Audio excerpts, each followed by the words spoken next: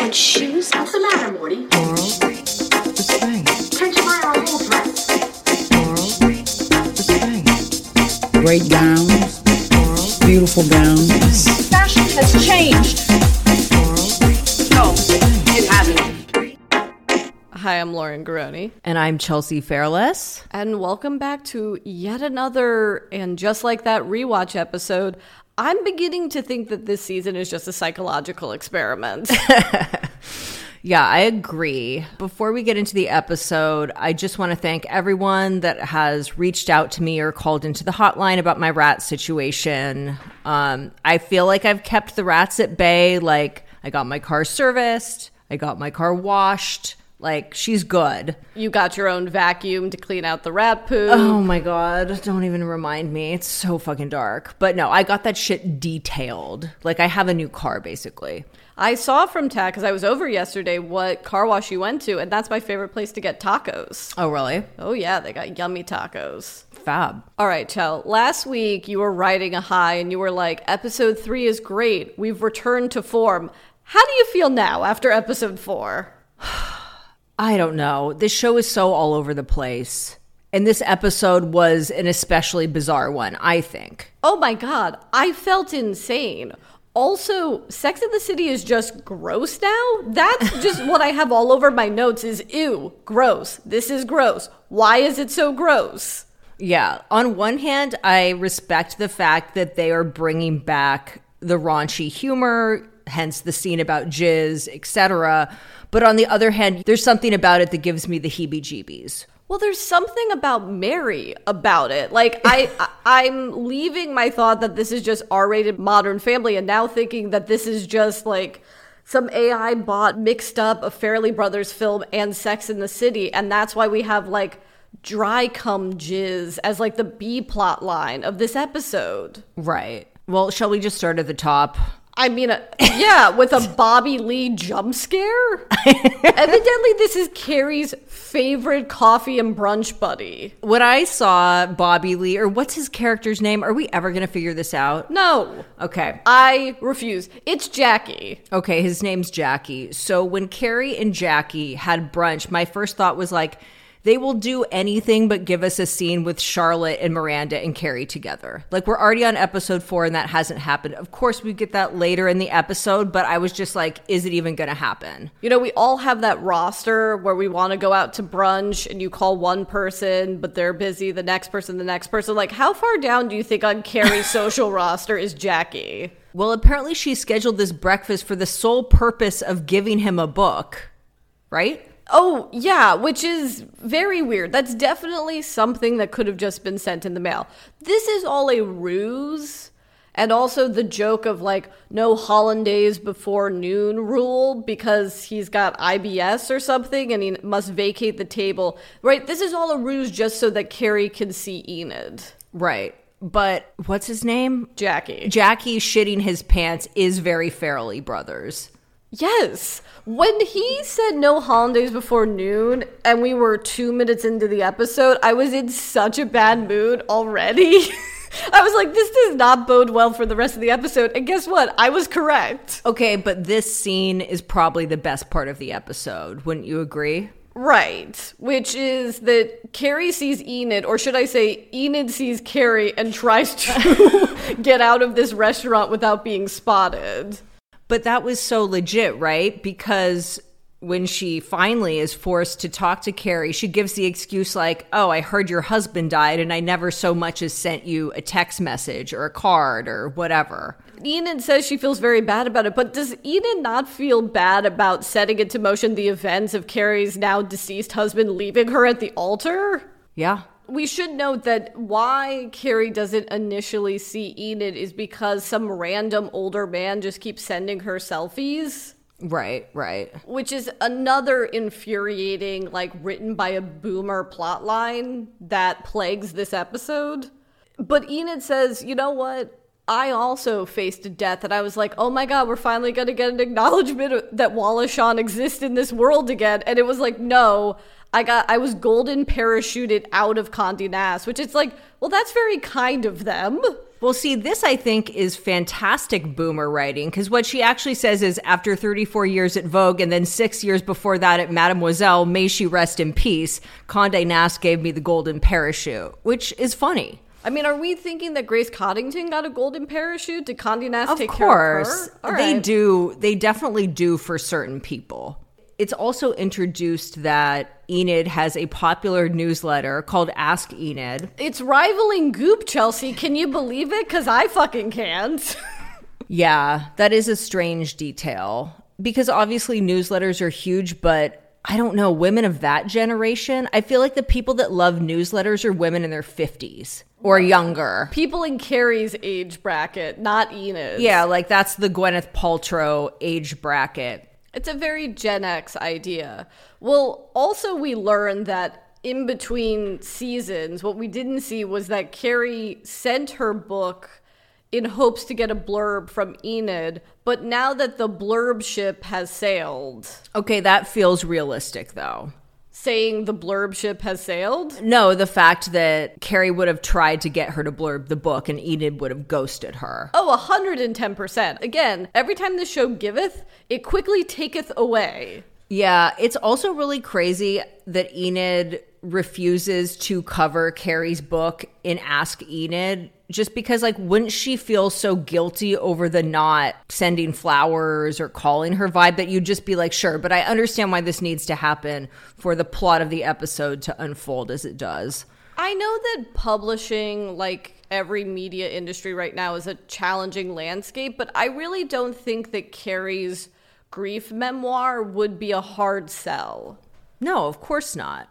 Also, Carrie is someone that Enid has co-signed on for years already. So clearly she doesn't think that she's like completely tragic. No, but Enid's response is, well, if I write about your book, then I'd have to write about everyone's book, which is true, but also it's like, Carrie is not a rando. And you aren't doing her a favor. Like, this is going to be a hot, best-selling book where Julianne Moore will eventually play Carrie Bradshaw in the movie version of this. Riddle me this. So Enid has Ask Enid, a successful online media company, and she's starting a completely new one called Vivant, an online magazine even. It's crazy how people used to try to start online magazines and like no one ever figured it out, and then everyone gave up.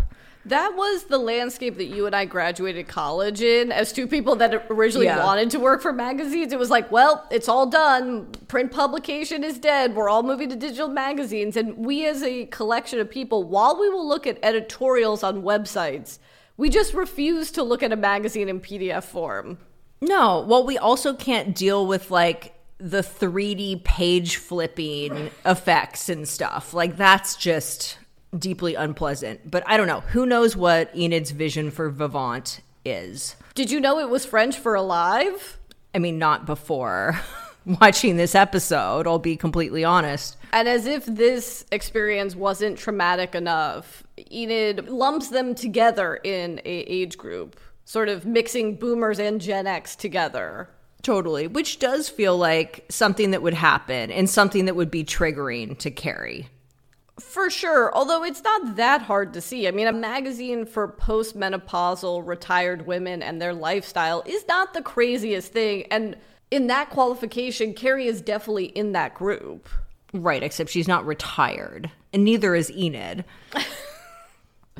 Enid has to go because her new beau's calling her, of which I'm like, what happened to Wallace Shawn? He wasn't tech avail for, and just like that. Book Club 2, available.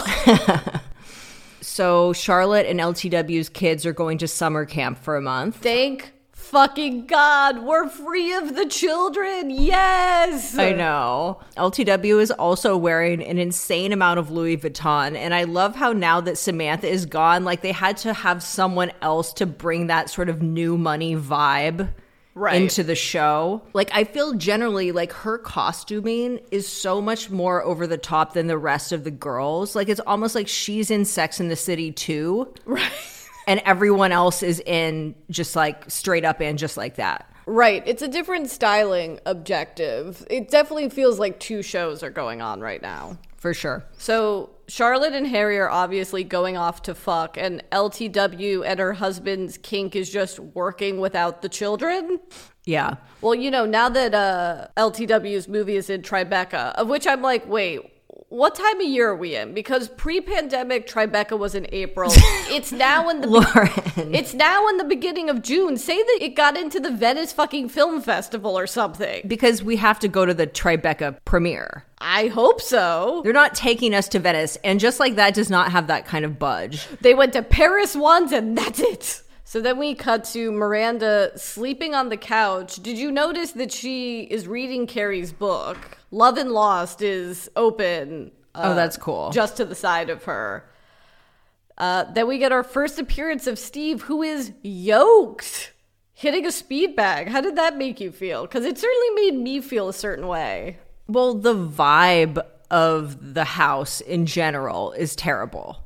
Not just because of Steve, because of Brady also. And I was like, fuck Miranda, like you should honestly go back to LA. Like, why did you even come back? Yeah, or why aren't you staying in a hotel or with Charlotte? I guess she needs to be in Brooklyn in the home base with her family. Well, she's obviously going to get out of there, probably by the next episode, I would imagine. Right. Brady is in bed with his Air Maxes, which he can hear his father boxing, and just the general tension that you could cut with a knife in this household. It was never like this when Magda was alive. That's all I'm going to say. Also, someone called in about this. Where did Magda sleep? Like, where did Steve's mom sleep? Like, surely there's a guest room in this brownstone. I guess they didn't want to build an additional set. I don't know, but there's not just the 2 bedrooms, I'm going to assume, in this brownstone. Yeah. Well, they just had to kick Miranda down several notches. I understand the thought process. And then, I needed my own trigger warning because Miranda looks at her phone and Che is in Houston in a comically large America hat. Like a cowboy hat. All right, then we got Seema and Carrie at the coffee shop, which Carrie's wearing quite the hat. Yeah, it's like a black tricorn, like pirate hat, basically.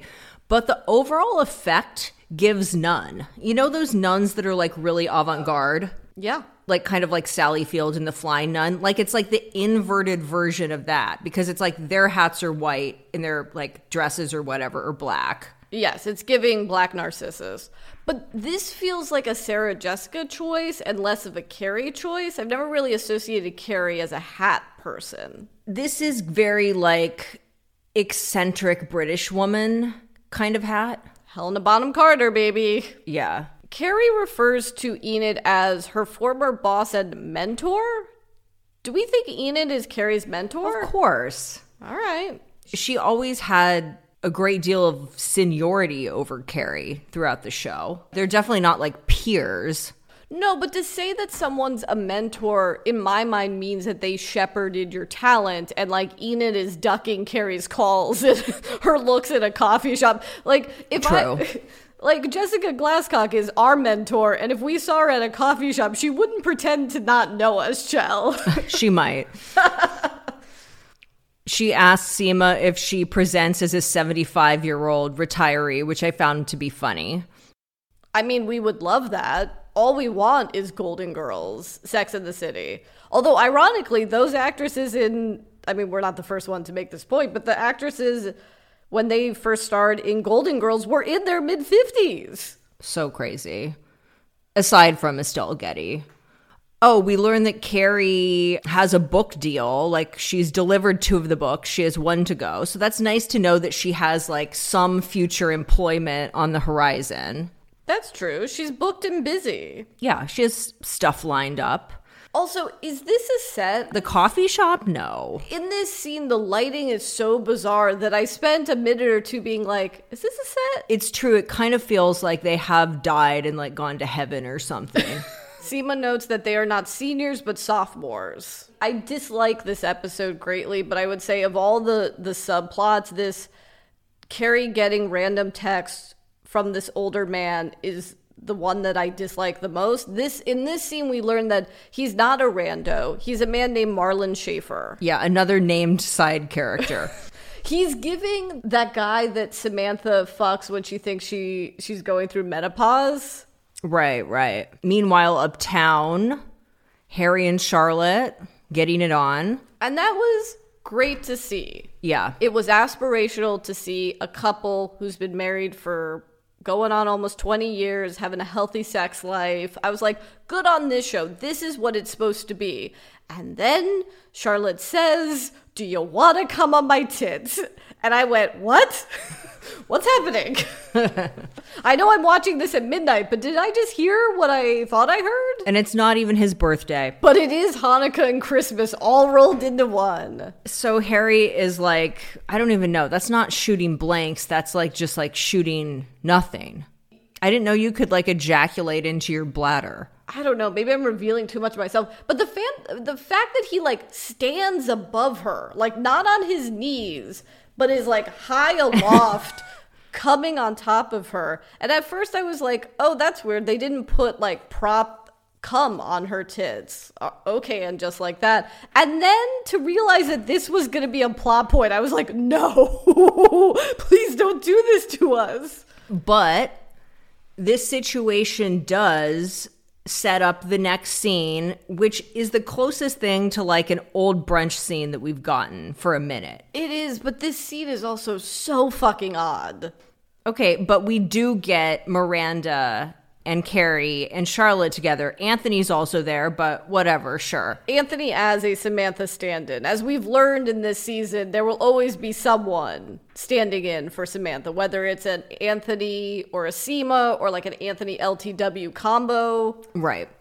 But I like this because everyone gives their opinions about jizz. The fact that they call it jizz and not cum, I find very upsetting. Well, jizz is certainly more comedic than cum. It's giving Fairly Brothers. It's giving early aughts comedy. Right, it's like there's something about Mary vibes. To hear Miranda say, I haven't been with a man for a while, but jizz-free sex sounds like an upgrade. And then Carrie goes, that should have been our first clue.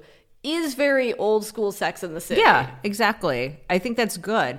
And also, this is so true because straight women have such like drastically different viewpoints about cum. You know? Oh, do we, Chell? You guys like love talking about it, for one thing. And you're either like super into it or you hate it. You're either Charlotte or you're Miranda in this situation? Yeah. So Carrie always, Switzerland in these conversations, says that she's never thought about cum until this very moment. Was she not a love and sex columnist for 2 decades? And did she not chronicle her friend who dated a man with the funkiest tasting spunk? But I feel like this is more than we usually get from her, even her acknowledging that she would miss it if it was gone. Well, that was also weird because for the first time, I think since season 5 when she has writer's block, do you see Carrie coming up with a pithy statement? Because she goes, jizz is... And I was like, oh God, is she glitching? What's happening with Carrie? And then she reboots and she goes, jizz is like an old friend that gets on your nerves. I think I would miss it if it were gone. It's like, I don't know if that's how I feel about friends that get on my nerves. Old friends that get on your nerves. Yeah, you actually don't miss them. At all. Charlotte thinks it's like the confetti at a parade, which checks out. Yeah, I think my favorite line is Anthony, when Miranda asks him, as the resident male of the group, someone who can ejaculate, what does he think about this? And he goes, thank you, Rachel Maddow. That actually made me laugh.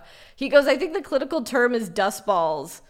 And then he refers to himself that he's never done this either as a cummer or a cummie, which made me laugh. Yeah, I think this scene was definitely one of the high points of the episode. They get on something where they refer to it as mayo. And Miranda's like, I've never been a fan of mayo either. And she goes, see, another clue. And it's like, a fucking what? That would be a clue, which is not to say that like all people that hate cum are like automatically lesbians or whatever, but yeah, but there's secretions regardless when you're having sex. Yeah, but A does not equal B. Well, I guess I'm on the side of Charlotte, you know? It's like the finale of fireworks on the 4th of July. So back uptown, LTW and her husband are having a date night. At the Mark. He's like, I've decided I don't want to run for city comptroller. Okay. Again, this is one of those moments where you're like, oh, are they in on the joke? or are they not? Like, is this a reference to John Slattery, the P guy from season 3? That's what he was running for. No, it's just the only public office that exists within this world. That's what I was going to say. Or is it the only thing they know in government that isn't a mayor or governor? Which seems too unrealistic. And maybe other positions would be more obscure. I mean, not really, though. To be fair, I was a teenager when I first watched the John Slattery episodes, but like that was the first time I was hearing what a city comp controller was. Right, but I still like barely even know what that means. Like you're dealing with like finance shit, but for the government? The city comp controller is the paymaster and chief accounting officer of the city. Ugh. Yeah, that sounds like a terrible job. You think being a CPA for high net worth clients is annoying? Try being a CPA for an entire city. And you're like, okay, that's a weird scene just to shove in here. I guess that's never coming back again. Then we have Charlotte and Harry at the doctor, who starts eating a power bar. Again, this episode is so fucking weird with some of its choices. It's like, is this supposed to be a comedic beat that you can't really hear him because he's chewing on a power bar? Also, is this product placement for power bar? I haven't thought about a power bar since 2006. This scene is basically just here to tell us that this is like a common occurrence for men of a certain age. And we know in the writer's room, it's a big thing that there's some truth in every plot point that is in these episodes that's been a credo since the beginning of Sex and the City. It's very clear that this was a story that was told that happened to some friend's husband. The doctor suggests that he does Kegels, which Harry thinks is Kugel because remember, Harry's Jewish. Charlotte then considers herself an expert, which is odd because I recently rewatched Are We Sluts, where Charlotte is unaware what a Kegel is and the girls have to explain it to her 3 times a day. I was impressed with that. I was quite disturbed by the phrase 1, 2, 3, 4, slurp that sperm from the pelvic floor. So they go back and practice. Harry is on his back. Charlotte is coaching him. She's using the metaphor of an elephant trunk slurping from the river.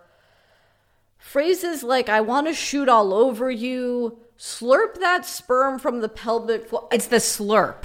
Ugh. Yeah, no, I know. Although, that said, like, props to the actors. Like, they did a great job in this scene. It's just, you know, we're grossed out because it feels like watching our parents talking about slurping sperm. I do want to clarify, because if indeed the writers listen to this podcast, they're going to say that we're ageist. And it's not that we're ageist. This could very well be a funny storyline. It's just dealt with in the grossest way. I don't disagree with you there. So now we're in family therapy with Steve and Brady and Miranda. They have the most like twee hipster therapist. Like, where did she come from? It feels like the writers were like, fuck, we already cast Hari Neff as the rabbi. I guess we can't have her as the family therapist. Although I would have loved that. Totally. Reverend Jen's just like making the rounds. Yeah, this chick definitely looks like she's read Jenny Slate's biography. She's giving Jenny Slate. She's also giving Mia Kirshner from The L Word. She doesn't give off crazy like that, though. No. She gives off someone who is, like, no stranger to a Zooey Deschanel song. She does look like she's about to break out a ukulele. And yeah, start absolutely. asking Brady to talk through his problems. So they are in family therapy, not because of their own family discord, which would make a lot of sense. They seem to be in family therapy because Brady was in crisis for his breakup, which he starts the session being like, I'm done talking about that. It's been 3 weeks. So I guess we can assume it's been 3 weeks from the last episode to this episode. And Brady understandably wants to talk about the dissolution of his own parents' relationship, which seems really fucking fair. Right, of course. And he brings up the fact that their living arrangement is like the worst vibe. And that his father has gotten a speed bag to take out his aggression. I thought Brady had a nice joke. He goes, I can barely sleep and I'm heavily medicated. To which Miranda goes, you're not heavily medicated. And he goes, great, give me more. Yeah. That felt like appropriate teenager talk. Totally. I kind of side with Brady in this situation, actually. He also doesn't want to go to college. Or at least doesn't want to start it in the fall. Fair. Who cares? Like, he's not saying he doesn't ever want to go to college. He just doesn't want to go right now. And it's understandable. There's a lot of heavy shit going on in the family. Yeah, let him be a barback at Scout for a hot minute. Like, who cares, you know? Speaking of which, Steve's then like, you know what? I'll move out. And I'll get a place closer to Scout. And I was like, all right, Scout still exists. Good to know this. Well, it existed last season, remember? Because they made pandemic references to Scout, I think. Honestly, if Scout was able to survive the financial crisis of 2008, it makes sense that an early aughts bar would be really popular with Gen Z college students right now. For sure. So it immediately cuts to Miranda and Carrie in the elevator, and Miranda immediately shits on Brady by saying that he's not a kid who self-motivates. Well, that's like a good thing to know about your child. Like, you would. You know, if you have a type A child or like a full-on slacker. I guess so. Before we get to Miranda and Carrie at Che's apartment, there's just a line that Miranda says that honestly made me gasp when she says, I'm not going to voice my opinion because I'm the one that blew us up and we all know it. And then she says, it's our silent agreement. Steve won't punch me in the face and I'm not allowed to take up any more room on the couch. Like, why are we invoking domestic violence? Not to be like a super woke person, but that was like so fucking out of left field. I don't know. I thought it was funny. Oh, I did not. Because it's not serious. Like, she's not like, doesn't feel like physically unsafe around Steve. Like, he has a punching bag. It's not like out of nowhere. So anyway, they get to Che's new apartment and who's there but Lyle? I'm not even mad at Lyle. I clocked this from the trailer because that's the scene that was in the original trailer is Oliver Hudson as Lyle opening the door. And I was like, oh, Che has a roommate. That's so cute. Carrie will hook up with this guy Lyle. And I still thought that until halfway through this scene. And I was like, oh, so I guess we're not getting this as a storyline. But I like that we get a bit of backstory for Lyle. I mean, I only really care about the fact that he was a hairdresser. I think that's great that he took time off from the Malibu Soho house. Well, also, I like the acknowledgement that Che once had long flowing Carrie Underwood hair, which is true of Sada Ramirez. Yeah. Also, Lyle drove Che to New York, which reminded me, didn't you once drive cross country with a couch? Yeah, I drove cross country when I moved to New York the first time. And then, yeah, I bought a couch like later after I graduated from college that I drove over as well. R.I.P. that couch. That was a great couch. I know. It was. Carrie does have a banger line where she says to Lyle, I want to talk to a man with a ring on every finger. Yeah. Which he's like, oh, this is just like a holdover from my hairdressing days. It's like, did you work at the Chaz Dean salon? Like, yeah, what? exactly. That's legit. So Miranda and Che go into the bedroom. Carrie and Lyle get to talking. Carrie and Lyle fall through the half set up IKEA couch. Miranda and Che come out. And I swear to God, I thought a laugh track was going to start playing. And then it was just going to say like, and just like that, it's filmed in front of a studio audience. And then it went to commercial. Because it's so something out of 2.5 Men or something. I can see that. We also learn in this scene that Che and Lyle were married in Vegas, both dressed as Elvis, during which time they had a mutual girlfriend named Jenny. And so we know now that they were in a poly relationship, which we suspected about Che, obviously. Oh, they were poly pioneers.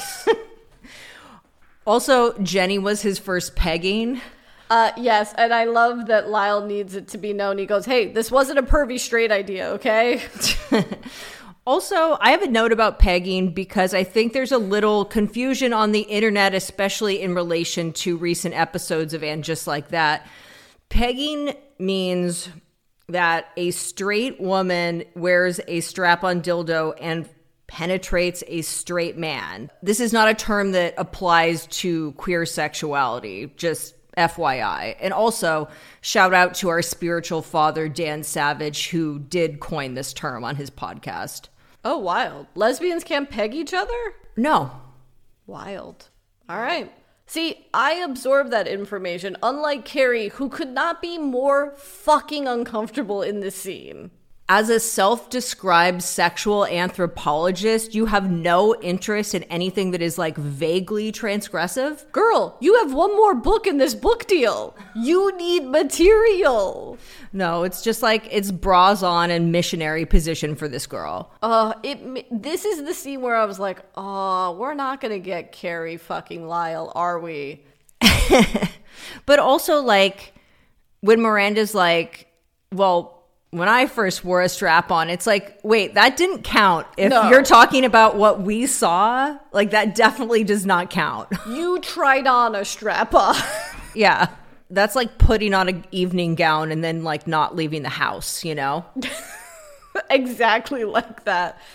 And then I fucking knew when Lyle fell asleep on the bed. I said, I know where this is going, but Yeah. I pray it's not going where I think it is. So Che and Miranda decide to sleep in the other half of the bed that Lyle is not on. But wouldn't you know it, Lyle wakes up while Miranda and Che are hooking up. And I just have in my notes, Che is a fucking demon. I'm not sure what I meant by that. Well, that is a crazy thing to spring on someone in the moment. Like, it makes sense that it would happen, like, if you talked about it beforehand or something, but, like, that is fully wild. Also, I don't think I've had this much anticipatory dread about a threesome since the last time I watched Chasing Amy. You know? And the last time you watched Chasing Amy was like 1999. Yeah, and that actually, was it. straight up. The first and last time you ever watched this movie. Also, it's a very fucked up thing to do, to ask in the moment when you're about to be transgressive, to be like, hey, are you cool with this? It's like, well, how the fuck am I supposed to answer? But we do get the most Miranda response, which is, thank you for asking. My visceral reaction is no. But I was like, there's the Miranda I remember. And then she grabs Lyle's ass, and I was like, oh no, Miranda's gone again. I was like, this isn't hot. But then I was like, oh, Miranda doesn't have a place in this threesome. That's funny. I was like, oh, okay, we're getting like an old school Miranda style season 2 to season 4 sex scene. And then she gets a Charlie horse, and I was like, there's our girl again. Yeah. I loved that, actually, because that's like who she is and what would happen. Yeah. So shall we talk about LTW's dinner now? Someone called in and was like, wouldn't LTW have an assistant? And it's like, correct. LTW would have an assistant. This whole thing would never happen, which is they realized that LTW's husband didn't send the paperless post, and now everyone is on vacation. So no one is going to show up for their anniversary dinner. And I'm like, this storyline makes no sense. You would never book a 20-person private room dinner without checking the guest list and the RSVPs. Yeah, no, I thought that too. Wouldn't these vacations already be planned? Like, would someone's 20th anniversary dinner really preempt you from going on vacation? Well, of course not. I don't think they were suggesting that, but I think they just realized, like, oh, no one's actually here. Right. But this is all to give us what we have always wanted. More of LTW's mother-in-law. Ooh, that? But am I feeling I know the beginnings of a Charlotte having a work storyline? I know. It's so exciting. I really like, of all the side characters, I'm happy that Victor Garber is here because he's kind of like a less pretentious version of Alexander Petrovsky, but with more like Trey-esque personality traits. Yes. Like, he fills the Trey void in the show. One detail that just threw me for a loop when... Oh my God, what? When he says that his daughter is 10 and at sleepaway camp, I'm like, so you were 65 when you had this child? Yeah, I thought that too. I was excited to see Victor Garber because it was like, ooh, a wild Victor Garber appears. And then a wild Billy D. Williams appears. I was like, holy shit, Lando Calrissian's in this as well. I know. I love that. But this is like such a bad vibe, this party. Oh God, poor Harry. Well, we learned that each of their mother and father-in-laws hates the other. So Billy D. Williams hates LTW's husband because he's a centurion to the great gods of Wall Street. Right. I do love that Harry refers to his job as having to do with the redistribution of wealth as a divorce attorney. Yeah, I don't think Harry being a divorce lawyer impressed him either. Maybe it's like slightly less fucked up than being a Wall Street guy, but like not by much. Because he's in the arts, and that's why. And Eunice hates LTW because she's too much of a businesswoman. If I was LTW, I would jump over the table and strangle her when she was like guilt tripping me for not like baking cakes and shit. Wow, you really put yourself in this situation because you were like guilt tripping me about not ordering the cake. Okay, you know what I mean. Yeah, like, of course. It's like LTW has enough on her plate. She shouldn't have to bake cakes from scratch. LTW forgets to order the cake, and Eunice is like, in my day, I would just make the cake. This would have never happened. And then Billy D. Williams is like, well, that's because you gave up your dream as a concert pianist to raise children. And at that very moment, I was like, wait, is this show about LTW and her husband? Because this is like the most potent storyline of the episode where I'm like, who isn't just like that about anymore? Because it shifts between episodes, and it's certainly not about the main three. The main three feel more like the supporting characters. I feel like the most interior work we've seen in the first 4 episodes is around LTW, sure. Her husband.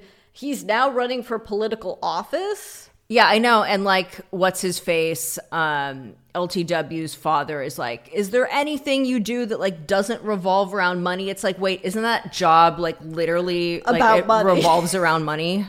That's what I thought based on my like very vague understanding of what this job actually is. And the writer's vague understanding of what a city comp controller is, because that seems to quell Billy D. Williams. What was the bill for that dinner? Like, is that a $10,000 dinner? Way more. Come on. $20,000 dinner? Easily. When you factor alcohol into that and the oysters, we don't know how much they shelled out for that. Pun intended. Yeah. So now we have the thing that we've been wanting, I would say, the entirety of the episode, which is Carrie at Enid's brownstone. This is clearly a different apartment than she had when Lexi Featherstone plunged to her tragic death, and perhaps Enid only moved in recently because we got a call that points this out. Chelsea, Lauren, hi ladies. This is Natalie, a longtime fuckette. I wanted to call in about the scene in Enid's apartment, or should we say Miranda Priestley's apartment. I think we all recognize that very famous apartment. And if I'm not mistaken, I feel like earlier this year I remember seeing online that it was for sale. So I wonder if they were able to hop in and shoot the show probably during that time. Okay, I didn't bother to fact check this. Did you? I didn't, but enough people called the hotline that I was like, this is probably true. Right, okay. We trust you guys. So Gloria Steinem is there. Kind of the most noteworthy thing. Kind of a Gloria Steinem jump cut, because as soon as Carrie lands from the stairs, it's like, whoa, Gloria Steinem's here. Yeah, it checks out that Gloria Steinem and Enid are friends. Gloria is a longtime Vogue girl. So wouldn't you know it, Bitsy Von Muffling is there, because this launch event is really just for the people with the deep pockets, which will become clear in a little bit. But Bitsy sits down with Carrie and admits that she is the one who set Carrie up with Marlon Schaefer, which... it's just very odd not to mention this via text. Like, if you're Marlon Schaefer, wouldn't you be like, hey, I got your number from Bitsy Von Muffling? Well, also, it's weird because she is fucking him also? Or she did fuck him? Oh, that's right. Yes. It's just weird to hook someone up with someone that you are currently fucking. I don't know. I would imagine the Upper East Side, well, from what I've learned from the Real Housewives of New York, and I imagine Hollywood is also similar, there's really only 5 guys to fuck, and you just sort of pass them around. All of that is forgotten because we get the most shocking yet edifying backstory that no one could please Bitsy in bed more than Bobby Fine. Okay, but I love that they revisited this. And Carrie's like, wasn't he gay? And she's like, yeah, that's why he tried so hard. And then she notes that Mr. Broadway loved his lady. And she's like, clearly I have daddy issues. And I was like, what is this? Like a Liza Minnelli, Vincent Minnelli, David Guest reference? Like, what's going on here? Possibly. Also, the way she said tweet was so sinister. I don't know if you noticed this. No. Because she's like, you're the little birdie. And she's like, tweet. Ugh. whatever. I'm into it. I'm into Bitsy Von Muffling. I think she is Oh, yeah. weirdly enough one of the highlights of this show. And it makes sense that she would be in the end just like that world, of course. And I feel like next season she may be a series regular. I'm absolutely fine with that. She is a value add this season and the past few episodes. As quick as And Just Like That giveth, it taketh away, because Bitsy Von Muffling then shows Carrie a dick pic of Marlon, which is like from an angle that no one would ever take. Well, it was like taken in studio, this dick pic. This dick pic, like, you would think like Irving Penn's lighting guy lit this dick. It's out of an anatomy book. As someone that has seen dick pics, they're always holding their dick, and it's always like the worst composition that a photo could have. Yeah, you do need an object. You need like jeans or boxers sort of down your thighs to provide a background of some sort. This is like a dick like portrait. Anyway, Marlon's a tripod. Get it, Chelsea? Get it? I get it. But also I want to talk about the fact that like Bitsy Von Muffling looks really major in this scene. Like, she's always been kind of a chameleon fashion-wise, like, throughout the course of Sex and the City and Just Like That. But this is, like, her doing Samantha. Oh, yeah. Every supporting character that has been brought into And Just Like That is just filling the Samantha role, whether in fashion or the way they talk or the kind of storyline they bring. But this is a really, really major blazer. So love that for her. So Gloria Steinem speaks, and I love that they just let her write her own thing. As someone that's been to a couple of fairly similar benefits where Gloria Steinem has like done her spiel, it's like, oh yeah, this is her material. Her sense of humor is highly specific, and also just kind of like the pacing of the way she speaks. But she's obviously an icon, so charismatic. I think it was fun to see her. But she's also someone that is not above doing this kind of thing. Like, she was also on the L Word. She was also in the First Wives Club as herself. Well, she says that Vivant sounds like a revolution and that the new frontier is aging. And then during this, Bitsy sends Carrie the photo of Marlon's cock. And she saves it? Evidently something that happens between scenes that we don't physically see. Yeah, I mean, I guess we've all, like, accidentally saved something, but, like, you wouldn't with something like that. Absolutely not. And certainly not... whatever. I hate this storyline so goddamn much. Okay, let's just pretend it's not happening then. Carrie runs into Gloria Steinem, and they have a little chat. Pretty cute. Yeah, Gloria says to Carrie, because Carrie's like, I don't know what to say to you other than, you know, I thank you. Yeah. What else can you say? Of course. But then Gloria Steinem says that they must like the same things then. And I'm like, is that true? Would we? Yeah. Well, Gloria Steinem is an it girl too, you know, a fashion icon, a legendary New Yorker, also a legendary accessorizer. Like, one of the times I saw her, she looked so amazing. She was wearing like a black skin-tight turtleneck gown with these giant like pave crystal matching cuffs that looked like dinosaur like vertebrae. It was like the most major thing I've ever seen. But she also loves like a low-slung belt. I think she's wearing one in this scene. So then Enid reveals the real reason she wanted Carrie there. And for the first time, and we've been talking about this the last few episodes, we finally get an acknowledgement of Carrie's wealth. Yes, I know. Which is, I don't want you to write 1,000 words on purses. Nice reference to season 4, which you wrote for Vogue. Yep, love that. I want you to give me $100,000. Carrie then says to Enid, if I gave you $100,000, I have to give everyone $100,000, and tries to leverage the $100,000 for a blurb or a placement of her upcoming book in Ask Enid. Then Gloria Steinem comes out of the bathroom. They ask someone to take a photo. Then Enid's like, let me look at the photo because I've gotten fucked before. That's true. Then somehow goes back and sees the photo of Marlon's cock that is now saved in Carrie's photo library. Right, yeah. Even though Bitsy sent it in a text thread.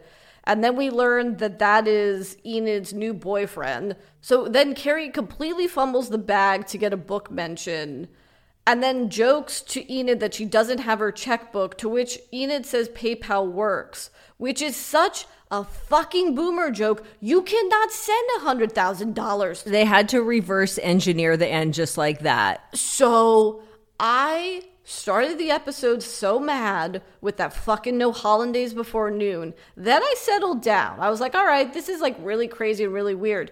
And then that fucking and just like that put me in the worst mood because the writer in me knew, you are correct, that they fucking reverse engineered. Sorry, I'm getting like...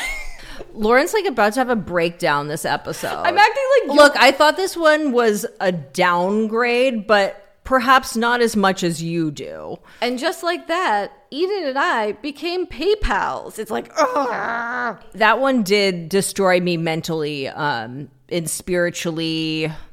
When people make the criticism that the show has lost its edge, this is what they're referring to.